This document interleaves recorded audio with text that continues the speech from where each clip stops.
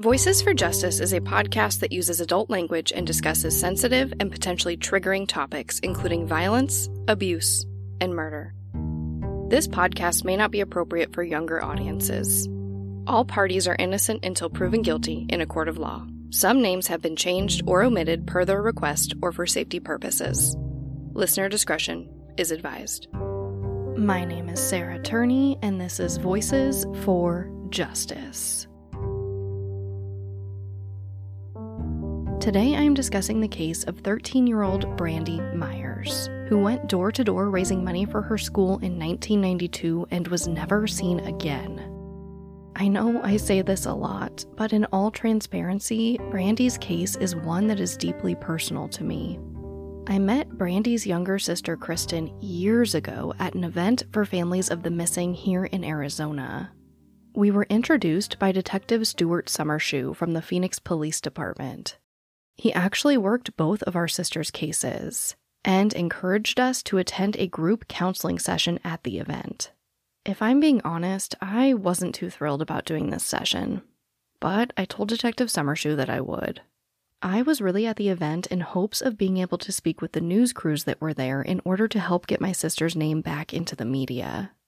But as I walked away from the event and news crews up the stairs filled with dread that I was losing some potential time with the press, Detective Summershoe introduced me to Kristen, and she was kind of my saving grace. She was so real. She didn't feel sorry for me. Though of course she was polite when we exchanged stories about the terrible circumstances that brought us to the event. There was just no looks of pity or being awkward like I was definitely being. She showed me where the meeting room is, introduced me to the other people in the group, and made sure that we exchanged contact information so we could keep in touch. I actually wasn't able to get any interviews with the news that day, but Kristen did. She was and continues to be a force to this day. After meeting Kristen, we did keep in touch, and I followed her journey fighting for Brandy. She was on Crime Watch Daily. She went to the 2018 CrimeCon event as a special guest of Marissa Jones from the Vanished podcast, and she collected thousands of signatures on letters addressed to the Maricopa County Attorney's Office, asking for her sister's killer to be tried.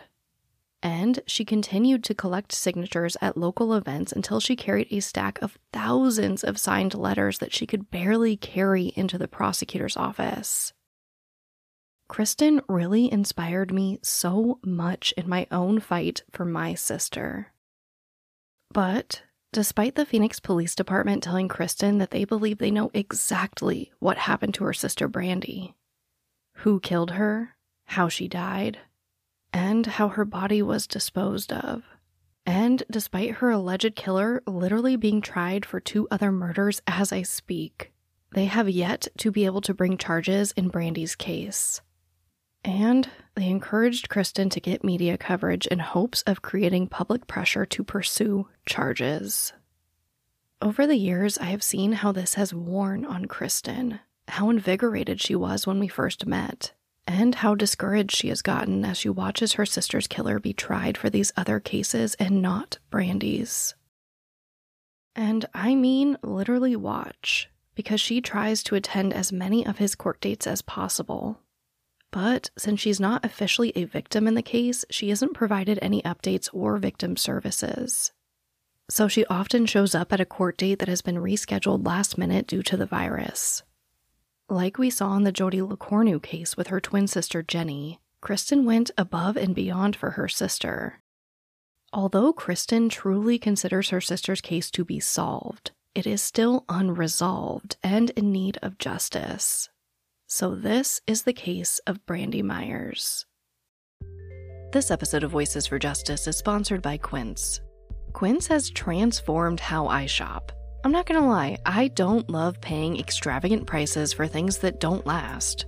But imagine upgrading your wardrobe with luxury essentials at unbeatable prices. They offer things like a 100% Mongolian cashmere sweater for $50, washable silk tops, and timeless 14-karat gold jewelry. And the best part is, all Quince items are priced 50 to 80% less than similar brands. Basically, what they do is partner with the top factories. That cuts out the cost of the middleman, that way they can pass on the savings to us. And what I really love is that Quince only works with factories that use safe, ethical, and responsible manufacturing practices. I have a ton of stuff from Quince. Right now I'm really on a mission to just have some great basics in my closet. So I picked up a lot of t-shirts, some tank tops, and I definitely got a 100% mulberry silk pillowcase. It is absolutely worth it. Indulge in affordable luxury. Go to quince.com/justice for free shipping on your order and 365-day returns. That's QUINCE.com/justice to get free shipping and 365-day returns. Quince.com/justice. Brandy Lynn Myers was born on March 13, 1979. She grew up in the Sunny Slope area of Phoenix, Arizona, with her mother and her younger sister, Kristen. According to Kristen, their father was never really in the picture. But here is Kristen describing what Brandy was like. She was sweet. She was a really sweet girl. She had, a learning disability. So she was like, quieter, more naive than, most kids her age. It set her back a couple years, like she was more into Barbies and things when she would have been into boys, something like that. So, but she was really, really sweet and she was a girly girl. She, didn't do tomboy things like I did, but she would try to learn, how to be a tomboy so she could hang out with me and my little friends, and we climbed fences and trees and things like that. And she would really try to learn how to jump over walls so she could play with us. Like, she was just really, really, really sweet. And I don't know, that's what I remember most about her. Things like when I'd be grounded, she could have been outside playing with her friends, but she'd stay inside and play with me because I was grounded and couldn't go outside and play. Like, that was her character. By the year 1992, Brandy was 13 and Kristen was 11. They lived in a small apartment complex in the Sunny Slope area of Phoenix, Arizona, near Metro Center Mall. Next to the mall was the I-17 freeway, the Arizona Canal, and Arizona's only real theme park that just rebranded that year from Golf and Stuff to Castles and Coasters. This area was kind of in this in-between stage, where it was this booming area for families, but it was slowly becoming pretty unsafe. Metro Center Mall was actually the filming location of Bill and Ted's Excellent Adventure, which came out 3 years prior. But despite its beautiful detailing and picture-perfect appearance of the ideal 80s/90s mall, it was really going downhill. I actually worked at Castles and Coasters a few years ago, and Metro Center Mall and the surrounding area is pretty much a wasteland now. The mall is actually now set to be torn down due to the area being riddled with crime. But before its closing, the community came out in huge numbers to do one last drive around the mall, blasting their music for old times' sake. This area was a staple for the community. But like I said, by 1992, it was quickly becoming a place that was unsafe to be, especially at night. This brings us to Tuesday, May 26th, 1992. Brandy was super excited because earlier in the month, she went door to door asking people to pledge money for her participation in her school's bookathon. I don't know about you guys, but I used to love these types of fundraisers for school. But if you aren't familiar, essentially it's one of those fundraisers where you ask your friends, family, and neighbors to promise to donate money based off of an activity, like running laps or jump roping. But again, in this case, it was a bookathon, so in this case, people were donating money based off of how many books Brandy read during the fundraiser. And today was the day that Brandy was going to collect all of the pledges. And she was pretty sure that she would earn enough to go on a trip to the zoo and get some prizes. Which, to be honest, I never got that far in a fundraiser. I always won like a bookmark or whatever was lowest on the tier of prizes. So again, Brandy was super excited. But there was a problem. Brandy actually lost her list of names and addresses of the people who pledged to donate. So her plan was to just go back door to door around her neighborhood in hopes that they remembered her and their pledges. Kristen and Brandy were actually at home with a babysitter at the time, and the girls did plan on going together to collect this money. But at the last minute, like sisters tend to do, Kristen decided that she wanted to hang out with somebody else. So Brandy set off alone in the direction of her school. Unfortunately, there are a lot of conflicting reports about what time Brandy left her apartment.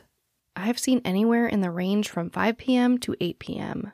In an attempt to get more information and clarify things, I did request records for Brandy's case way back in November of 2020 from the Phoenix Police Department. But as of recording this, they have yet to respond to my request. So unfortunately, our timeline is pretty rough. Which is difficult because in May, the sun in Arizona sets pretty late. So I can't be sure if it was dark or not when Brandy left her apartment. But Brandy goes out to collect this money. And at some point, when she doesn't come back home, the babysitter does go out looking for her. But Brandy is nowhere to be found. When Brandy and Kristen's mother gets home, the babysitter lets her know that Brandy was missing.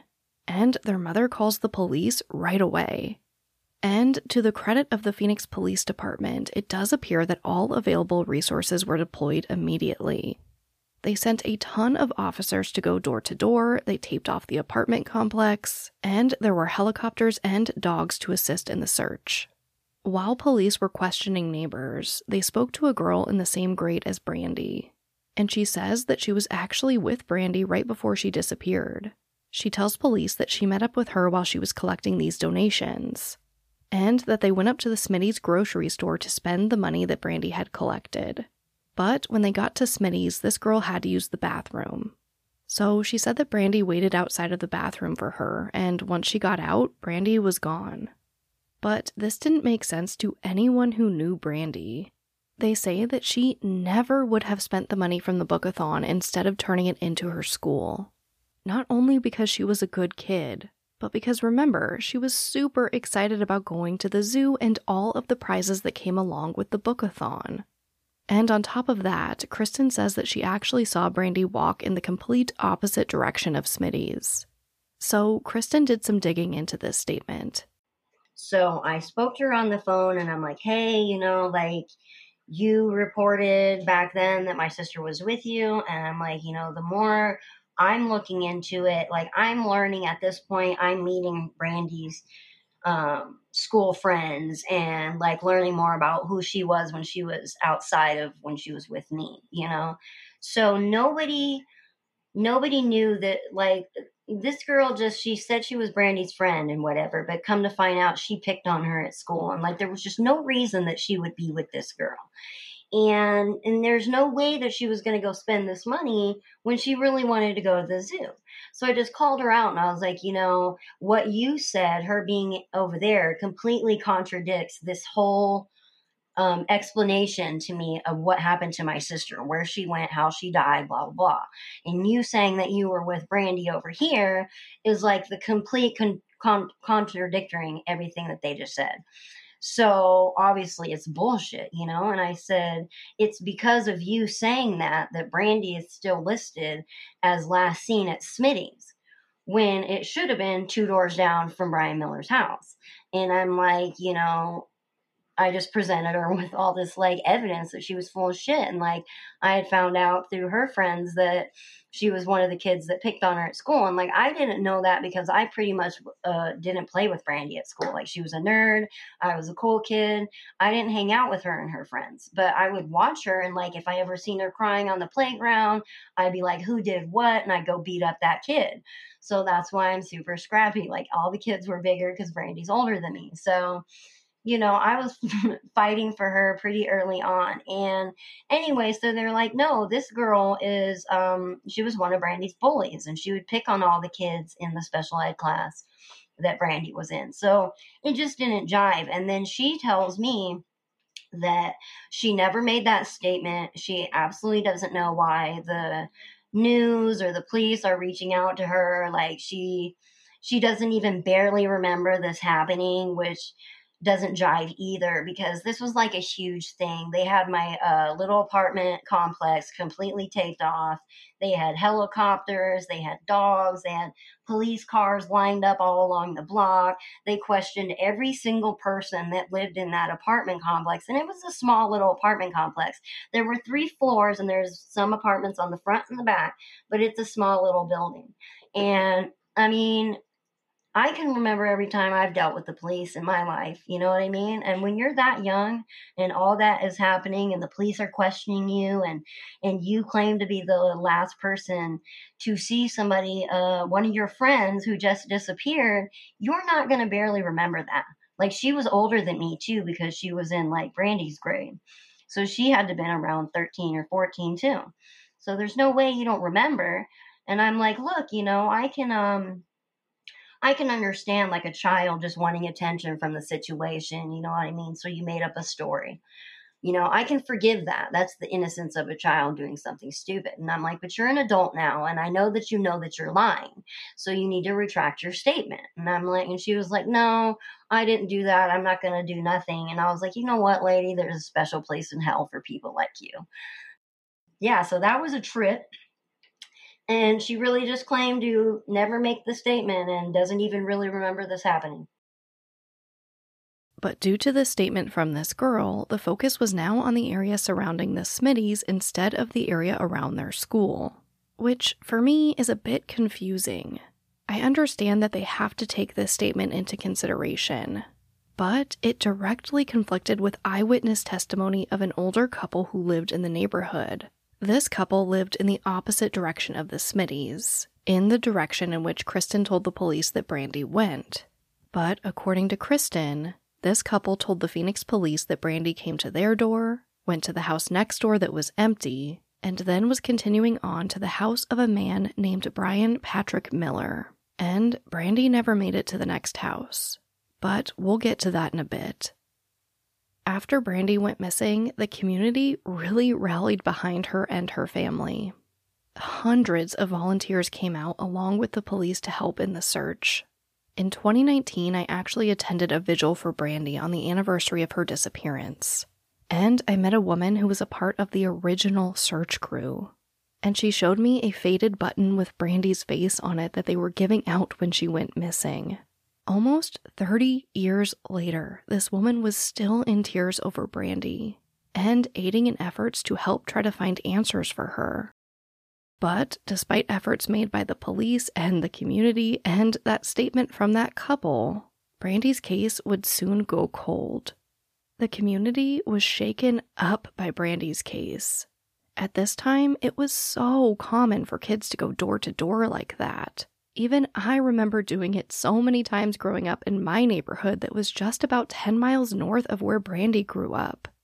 Phoenix was a larger city even back then, and the area wasn't great. But these types of crimes didn't happen to kids, not like this. And pretty soon, the community would go from shaken up to absolutely terrified when reports of murders of young women began popping up in the same area. This episode of Voices for Justice is sponsored by June's Journey. Everyone loves a good mystery, especially one with as many twists and turns as June's Journey. In this game, you step into the role as June Parker and search for hidden clues to uncover the mystery of your sister's murder. You engage your observation skills to quickly uncover key pieces of information that lead to chapters of mystery, danger, and romance. I've been playing June's Journey for a long time. And yes, I love uncovering hidden objects in these really fun scenes. But I also like putting together the pieces of this puzzle. I've said it before and I'll say it again, one of my favorite parts of playing June's Journey is chatting and playing with or against. If I'm honest, usually I like playing against other players by joining a detective club. And if that's not enough for you, you can join a detective league to put your skills to the test. I am also deep into building my island. And I mean deep, you guys. I've been playing for a very long time, and it's just really fun to see it grow. I usually find myself playing on little breaks during the day or at night before I go to bed. If you like games, if you like solving mysteries, I really think you're gonna like June's Journey. Can you crack the case? Download June's Journey for free today on iOS and Android. On the evening of Sunday, November 8th, 1992, so about 6 months after Brandy goes missing, 21-year-old Angela Brasso went for a bike ride along the Arizona Canal. This was actually the day before Angela's birthday, so her boyfriend Joe was pretty glad that she left for her regular bike ride, because he wanted to surprise her by baking her a birthday cake while she was gone. So he rushes and whips up this cake, hides it, and waits for her to get home. But Joe knew something was wrong when Angela wasn't back in time for their favorite Sunday night TV show, In Living Color. So he called 911 to report her missing. But according to Joe, the Phoenix Police Department wouldn't take the report. So he hopped on his bike and went down her normal path to try to find her. But by 10:30, he was calling police again, and he finally got an officer to come out and help search for her. And soon, they found the decapitated body of a woman near the Arizona Canal, not too far from Brandy's apartment. 11 days later, they did confirm this to be Angela Brasso when her head was found stuck in a grate in the canal. Less than a year later, in September of 1993, 17-year-old Melanie Burness went for a bike ride along that same canal and went missing. Soon after, her body would also be recovered from the Arizona Canal, and she was wearing a bathing suit that did not belong to her. The news ran wild with these stories, that this once booming area for families was now becoming extremely unsafe. Here is a clip from Fox 10 News Arizona right after Melanie was found. Even after sunset, the bikers and joggers keep rolling along. Some of them unaware that the body of a murdered teen was found here. Many who travel this path, though, come prepared. Sometimes I do end up riding this path at night. I ride with my mace and usually a chain in my hand because I don't really trust anybody out here, no matter what time of the day or night. Although this bike path near Metro Center is well traveled, after about 7 o'clock, it's no place to be. Just to give you an idea, it is total darkness out here. Well, I don't wear it during the day. Obviously, at night, sure, there's a concern, but we always ride during the day, and I've been down here at night, and there's nothing on this place at night. Many who use this bike path remember another murder in this area a year ago. 22-year-old Angela Brasso went on a bike ride and was murdered. Her killer never found. It's causing some uneasiness. It's kind of strange in the same place. What did they do with the case on Angela? I mean, what happened there? And now this has happened again in the same area.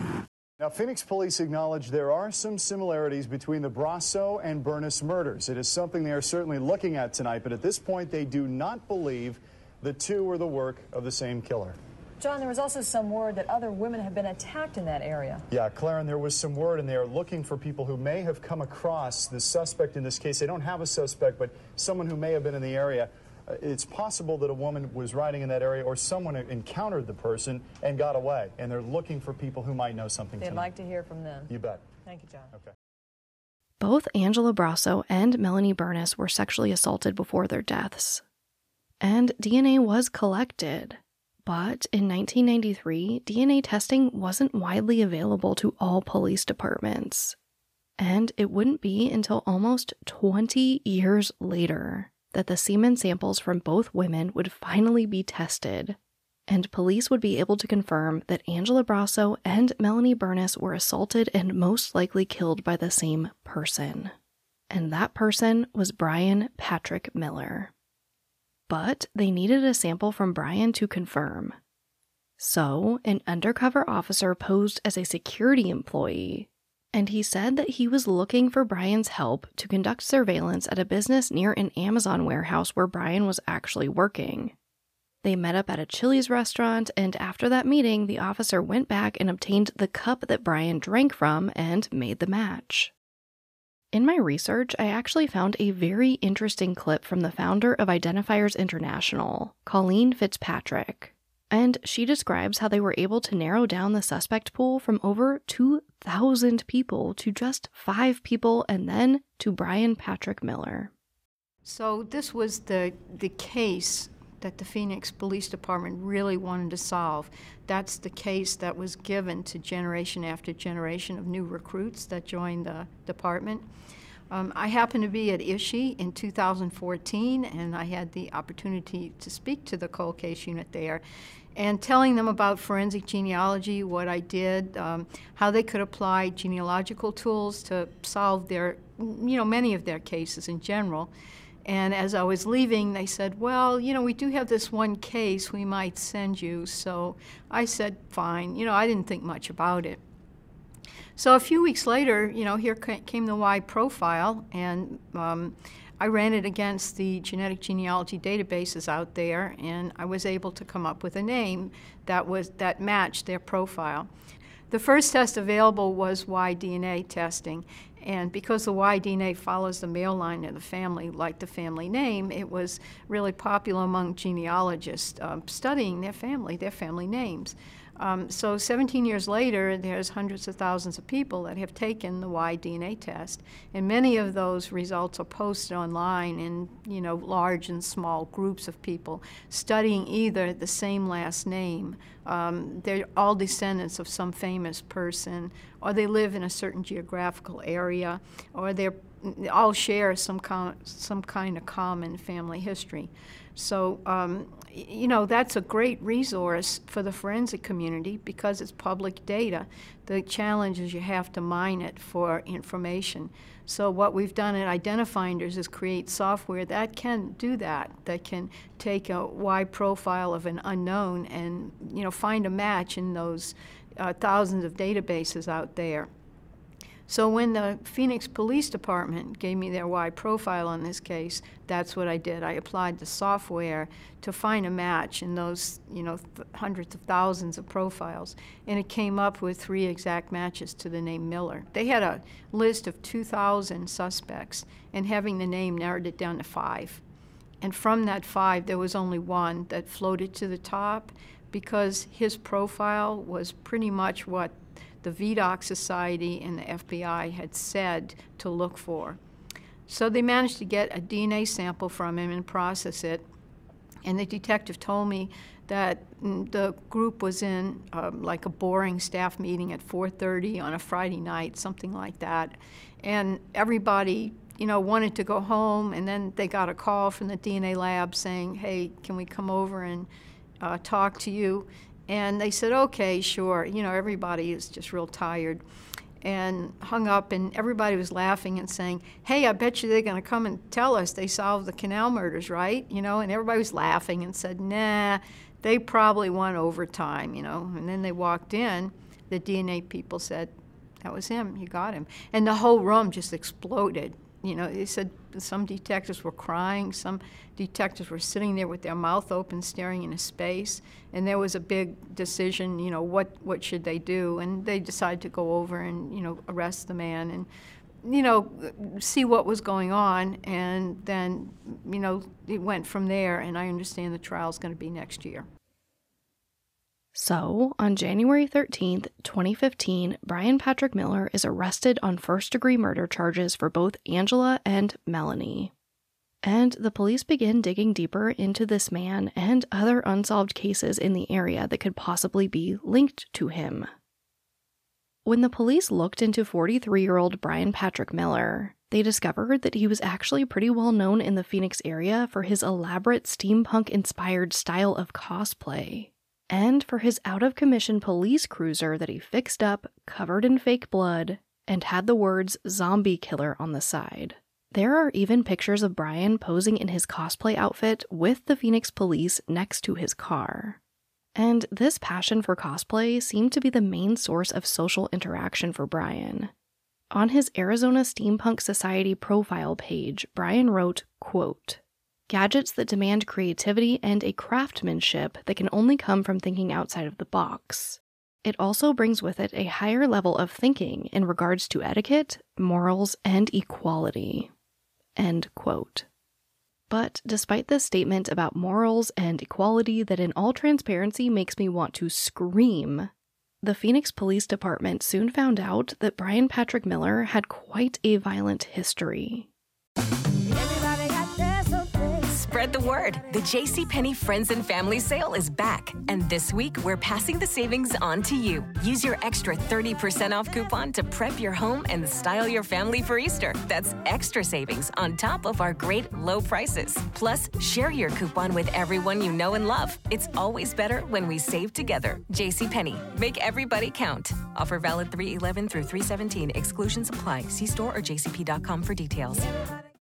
When he was 15, he was arrested for damaging a wall at a treatment center for troubled teens. That same year, he also got in trouble for setting an occupied building on fire. When he turned 16, he was arrested for stabbing a 24-year-old woman at Paradise Valley Mall in Northeast Phoenix. According to a report from the Arizona Republic, he ran up behind this woman, stabbed her with a 3-inch steak knife, and then ran away to a nearby apartment complex where he was later apprehended. Luckily, this woman lived. But when the police asked him why he would do something like this, he told them that he did this because he liked the way it felt. He also told police that he had a sexual behavior problem, and after being evaluated by medical professionals, a judge strongly recommended that he be considered for the state juvenile sex offenders program. Brian Patrick Miller would serve less than 2 years for this offense, and would be let out of the corrections facility just a few months before his 18th birthday, which puts us right around the year 1990, just a few years before the death of Brandy Myers, Angela Brasso, and Melanie Burness. Before we get into what police told Kristen they believe happened to Brandy, I want to tell you about 2 other cases that could be linked to Brian Patrick Miller. 2 days after Brandy went missing, the Phoenix police found the remains of a 16-year-old girl that would later be identified as Shannon Amok. Shannon has a tragic backstory. Her mother got pregnant with her at the age of 16 after being sexually assaulted. And at the age of 3, her mother gave her over to Child Protective Services. Shannon was quickly adopted, but she was given back to the state's custody at the age of 12 due to behavioral problems. From there, Shannon bounced from foster home to foster home, and she ran away over 40 times. So, when Shannon ran away for the last time, her caregivers didn't even report it. And they even went as far as to petition the court to relinquish their responsibility for Shannon. And they won. But on May 28, 1992, Shannon's body was found in a pile of trash near Deer Valley Road and 26th Street. But no one was looking for her, and no one was able to identify her body. It wouldn't be until her body was exhumed in 2011 that she would be identified. By the year 1998, he moved from the Phoenix area to Everett, Washington, and when police began looking into unsolved crimes in that area, they discovered the case of 14-year-old Victoria Mickelson, who was nearly stabbed to death by an unidentified assailant in the year 2000. Victoria was actually being bullied at her normal bus stop, so she decided to avoid her bully and walk to her friend's bus stop instead. So she cut through on this trail that was a pretty popular bike and jogging path. It was about 6 in the morning, so the trail did have some bikers and joggers, but it was pretty empty. Soon, Victoria notices a man come out of the wooded area near the path, and he begins walking behind her. But he didn't look like a jogger. He was wearing ripped jeans and was covered in dirt. At first, she really didn't think much of it. But soon, she noticed that he was keeping up the same pace as her as she sped up and slowed down. And he was getting closer. Victoria told AZ Central, quote, "I turned around to the right and he wasn't there. I turned around to the left and he put his arm around my neck." End quote. And at this point, this man begins stabbing her in the neck and stomach.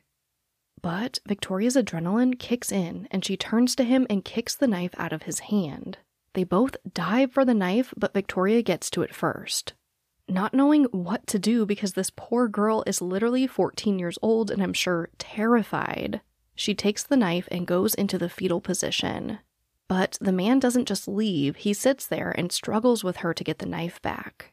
And after a few minutes, he actually convinces her to give it back to him, saying he won't hurt her if she does what he says.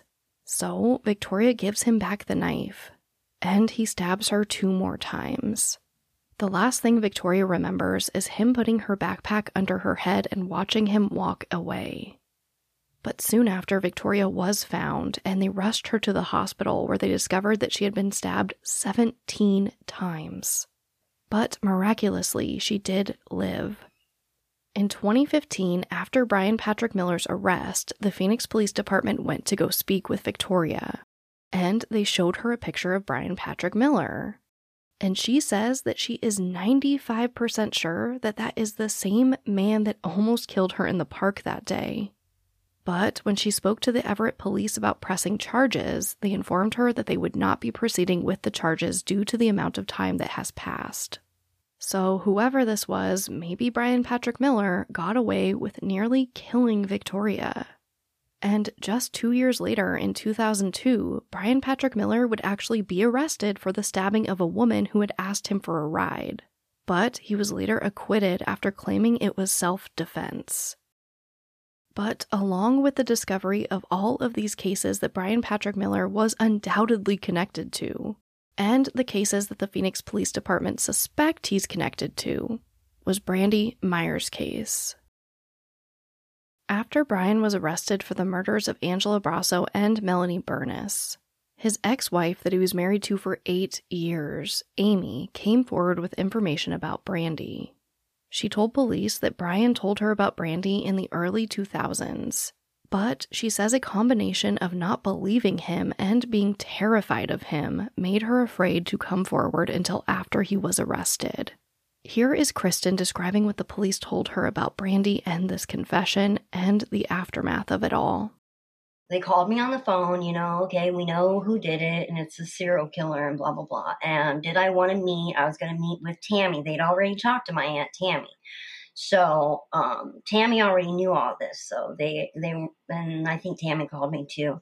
So I was going to go over and meet them at my Aunt Tammy's house. And so I get there and they're like, okay, this is like really graphic, are you sure you want to know everything? And I'm like, absolutely. Like, what are you talking about? I've been waiting all my life for these answers. I want to know everything. So they're like, okay, like, this is going to be really hard to hear. And I'm like, okay, it's whatever. Like, I've been known it was horrible from the minute I knew, like, I felt her gone, and I knew it was bad. I knew it wasn't even just bad. It was horrible. And I've known that all my life. So they just bring me in and they start telling me about this Canal killer. And they're like, yeah, and, and they're telling me about the other girls. Do you remember back then this was going on? And I was like, no, like I was a kid. I wasn't really paying attention to that. And so they tell me about him killing the other girls. And then they tell me about the witnesses, like that she was knocking in the neighborhood, and they really tell me the whole thing, man. And they tell it like kind of matter-of-factly, like that she knocked on his door and he pulled her in the house.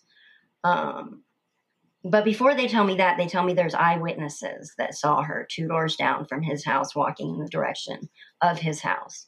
And the next house over wasn't home. And the house after that was Brian Miller's house. And she never made it to the house after his house. And they had this information back then. So how this wasn't like put together, I don't know. And I'm fairly certain that they went in the neighborhood like that night. So, I mean, I imagine that she was in his bathtub dead and they're talking to him at the door. So, they don't, for some reason, they just don't put this together. And so the witnesses put her there and she never came home. So then they tell me that she knocked at his door. He saw this as an opportunity to act, apparently. Like, and honestly, if you see the area, I've been to the house, like it is, if you just looked outside and you didn't see anybody, like really nobody's going to notice where this door is if you pull somebody in this house. So they told me that he pulled her in the house and started stabbing her. And then he slit her throat, and that's what killed her. And then he wanted to keep doing things to her. So he decided he would put her in his bathtub. And he wanted to preserve her body so he could keep, being a sick monster. So he filled the bathtub up with water, and he intended to use cold water, which would slow down her bleeding and slow down decomp. But he was so excited from having taken her life that he used hot water instead. So that sped up her bleeding and decomp and all of this. And let me just pause there and say they're telling all of this to me. They told me right before they tell me this that they know all this because his ex-wife came forward after he was arrested for the other girls. And then she told them how he would tell her these stories of things he did to women. And one of those stories is everything I'm telling you now. So anyway, I guess the neighbors start complaining about this smell. And they're like, so he decides that he needs to get rid of this body. So he just cut Brandy up into pieces and put her in black trash bags, stored her in his house till the next day's trash. And then he put the trash can on the curb. And again, his neighbors were like, bro, what's going on with your trash can? Like, it smells like death. And he said that there was rotten meat inside. And honestly, nobody's looking in a trash can after you tell them that. So my sister just went to the landfill.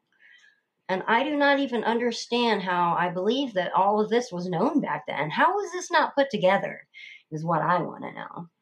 So they really just sat me down at my aunt's table and told me all of that.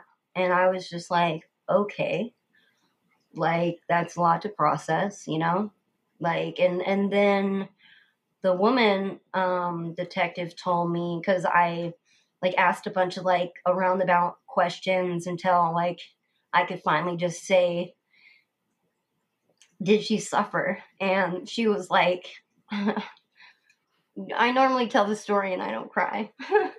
You're fine. You're fine.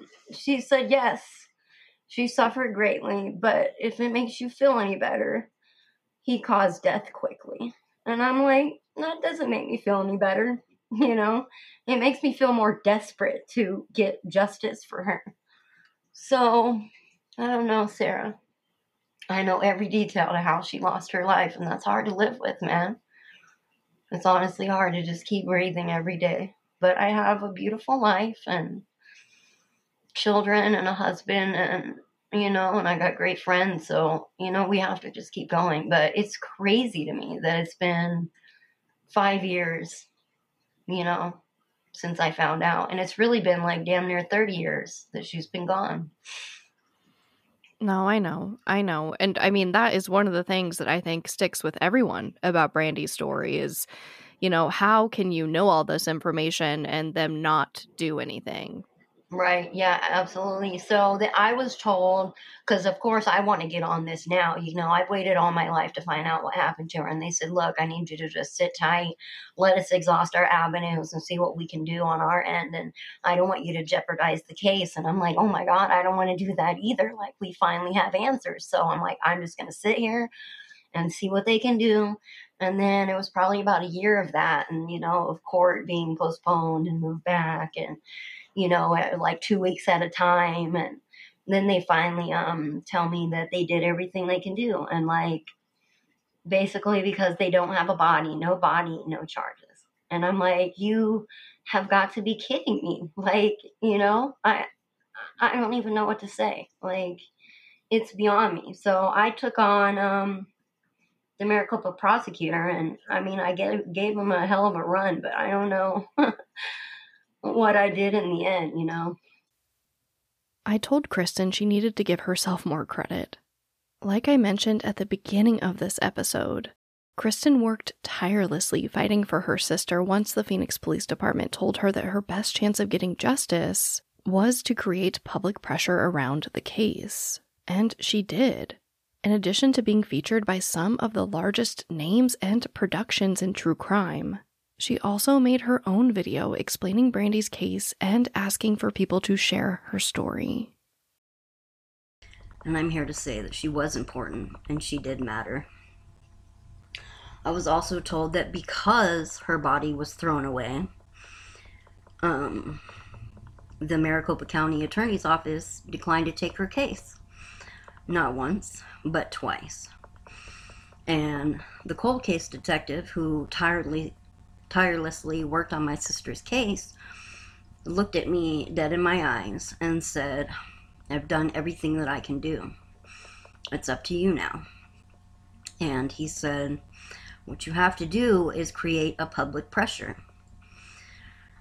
And when he said it's up to you, I took that as a challenge, and I said, "Challenge accepted." I'm trying to stay calm. I've tried to make this video a number of times and it hasn't worked out. So the purpose of this video is I need to go viral.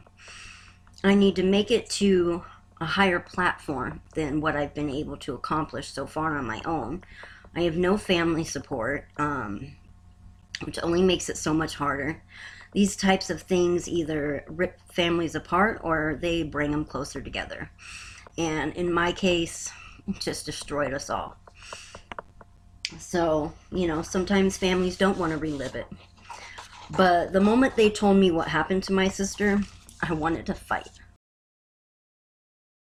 But, like you heard in the audio, this statement from Brian Patrick Miller's ex-wife stating that he told her exactly what happened to Brandy Myers just wasn't enough for former county prosecutor Bill Montgomery to add Brandy to the list of Brian's victims in his ongoing murder trial or charge him for her murder separately. There are a lot of unanswered questions in this case, but it's hard for me not to ask, how can the Phoenix Police Department sit Kristen down and say, "Hey, we pretty much know exactly what happened to your sister, enough to come to your house and tell you that, but we can't help you. It's on you to create public pressure in hopes of getting this case prosecuted." Kristen doesn't have the resources the Phoenix Police Department does, especially the connections to the media that they do, which is obviously why I'm here today telling you Brandy's story. I would be lying if I said this case doesn't frustrate me to no end. As so many of you know, I have felt that same pain, that same pressure, that it's on you to get justice for your sister. That even though you were just a kid, and you don't have the case file, and that it's been so long that collecting more evidence is nearly impossible at this point, it's on you. Good luck, kid. I still haven't decided if I think Detective Stuart Summershoe from the Phoenix Police Department's approach to telling family members of murder victims to get public pressure is an act of guidance and kindness, or the most polite way of asking us to shut up and go away. But this has understandably left Kristen frustrated. I don't even care if they add her to that current trial. I just want him to be charged. It's my understanding that the prosecutors are like, well, we've already got him on this other stuff. You know what I mean? So it's like, who cares about Brandy? Well, damn it, I care. You know what I mean? I lost everything that day. My mother died. My family died. We all imploded. It took years to get myself personally, not to mention anybody else in my family, to a point where I'm just a functioning, capable, responsible, quality person. I was lost and a mess, and all of us were for a lot of time. So, it's not even only about Brandy. I'm fighting for my own justice. I'm fighting for the life that I didn't have because she was murdered by this man, and we have him in jail. What's another trial? What's another charge? Why do they care so much? Why is it such a big deal? I don't understand. But I really want to do all the same moves that you did and just bring this to an end, man. I know it can be done. It's going to take a little bit of work, and, and that's fine, because when it's all said and done, I'll know that I did it. I don't ever want to live with that regret. It was bad enough to live with the regret all my life of not going with her, and having survivor's guilt and survivor's remorse. And now that I understand that I have those things, I can work through those things and get better. But that was a lot of self-sabotage all most of my life and all of that. So, there's a lot that I lost as well. I'm fighting for all that. I'm fighting for my family members who aren't strong enough to do it. I'm fighting for my mother, so maybe one day she don't have to drink herself to death just to go to bed. I'm fighting a bigger mission, and I don't understand how they can know every detail of what happened to her and not want to charge him. So I really don't know if I should be focusing on trying to get with their case or just say, forget them. They got their own thing going on. Can we get her charged? Because that's what they keep telling me. It's going to be an after their thing. And I don't understand why I have to wait for them to get mine going. Yeah, because it might be for some reason that I can't get added to this case, like they don't want to throw something in there, that isn't 100%. And the difference in these three cases is they did get the bodies back. Well, Brandy was thrown in the trash. She went to the landfill, and that's not her fault. She deserves a day in court, right along with these other girls, for this man to answer for what he did. And my whole entire point to all of this, the only goal, the end result, is a impact statement. That is all I want. Like, I've made that clear to the prosecutor when it was still Bill Montgomery. I'm not looking for extra time for this man. I'm not looking for him to get the death penalty. I'm not looking for anything other than official charges that she was murdered by him. And I want my opportunity to speak to him. I have some things to say to him. I've waited damn near 30 years of my life to say some things to this man. And that's really all I want, and you don't get that opportunity unless you go to court. And at the end of the court hearing, the judge gives the victims an opportunity to speak to their abuser, their whoever victimized them. And that is what I'm going for. That is the only reason I'm doing this. I just want to speak to him and let him know what he took from me and that he doesn't have power over my life anymore. Why he's making his ramen noodle, brushing his teeth in his little metal mirror. Like, I want him to know that and think about that. Like, I think about Brandy every day while I'm just making dinner or trying to put my kids down. That's my whole goal. That's the only reason I'm doing any of it. Brian Patrick Miller is currently incarcerated in Arizona, still awaiting trial for the kidnapping, sexual assault, and deaths of Angela Brasso and Melanie Burness. Unfortunately, his trial has been rescheduled several times due to the virus, but it is currently set for September of 2021. Recently, his lawyers tried to have the entire case thrown out based upon the way his DNA was collected. They argued that grabbing that cup from the Chili's was a violation of his rights. But the judge quickly shot that down, and the trial appears to be proceeding as scheduled. It's obvious that Brandy's murder has had a detrimental effect on Kristen and her family. But as someone who has gone through something extremely similar and has seen the other side, I do have a lot of hope for Brandy's case. And a lot of that hope comes from the new Maricopa County prosecutor, Alistair Adele, the same prosecutor who, after almost 20 years, decided to press charges in my sister Alyssa's case after Bill Montgomery seemingly overlooked it. And my sister's case isn't the only one. With the help of the Phoenix Police Department, there has been a resurgence in prosecuting cold cases from decades ago since she took office. I feel like it's almost once a month at this point that their Hot Desert Cold Cases initiative makes an arrest in a decades-old Phoenix cold case. And I fully believe that Brandy Myers can be the next case added to this list of victories. Which brings me to our call to action. Now, this call to action is going to be a little different because there's one from me and one from Kristen. First, I literally beg you to go show Kristen some support on the Facebook page Justice for Brandy Myers. I can tell you firsthand how much it hurts to do so much media for your sister and not get any justice. How brutal it is when that initial wave of support wavers and fades away. But more importantly, I can tell you how motivating and empowering it is when you feel like you have an entire community behind you. This experience has been brutal for Kristen, and I can tell you that she is in great need of some love, support, and hope. So please just take a minute out of your day, and go like and leave a kind comment for Kristen on the Justice for Brandy Myers Facebook page. This will be linked in the show notes and on voicesforjusticepodcast.com. Next is Kristen's call to action. We actually went back and forth on this for a long time during and after our almost 2-hour-long conversation, because Kristen didn't really know what to do.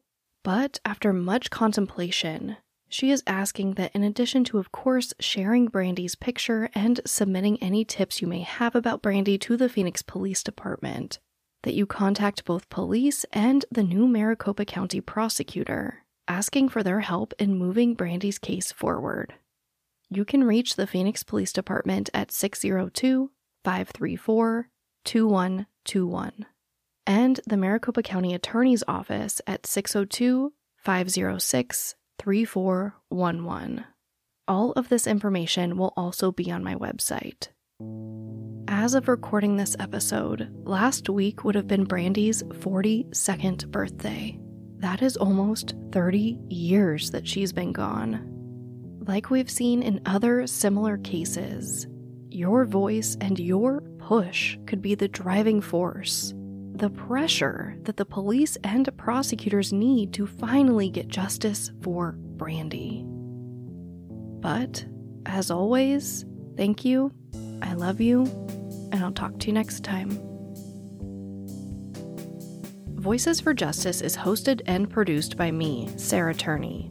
For more information about the podcast, to suggest a case, to see resources used for this episode, and to find out more about how to help the cases I discuss, visit voicesforjusticepodcast.com.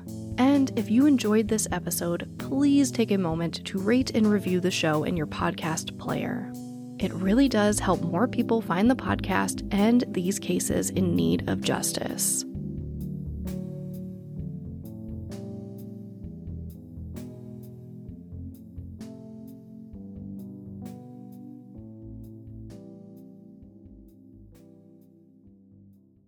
Waiting on a tax return? Hopefully it ends up in your hands. Fraudulent tax returns due to identity theft increased by 30% in 2023. If you're in a bind this tax season, LifeLock can help.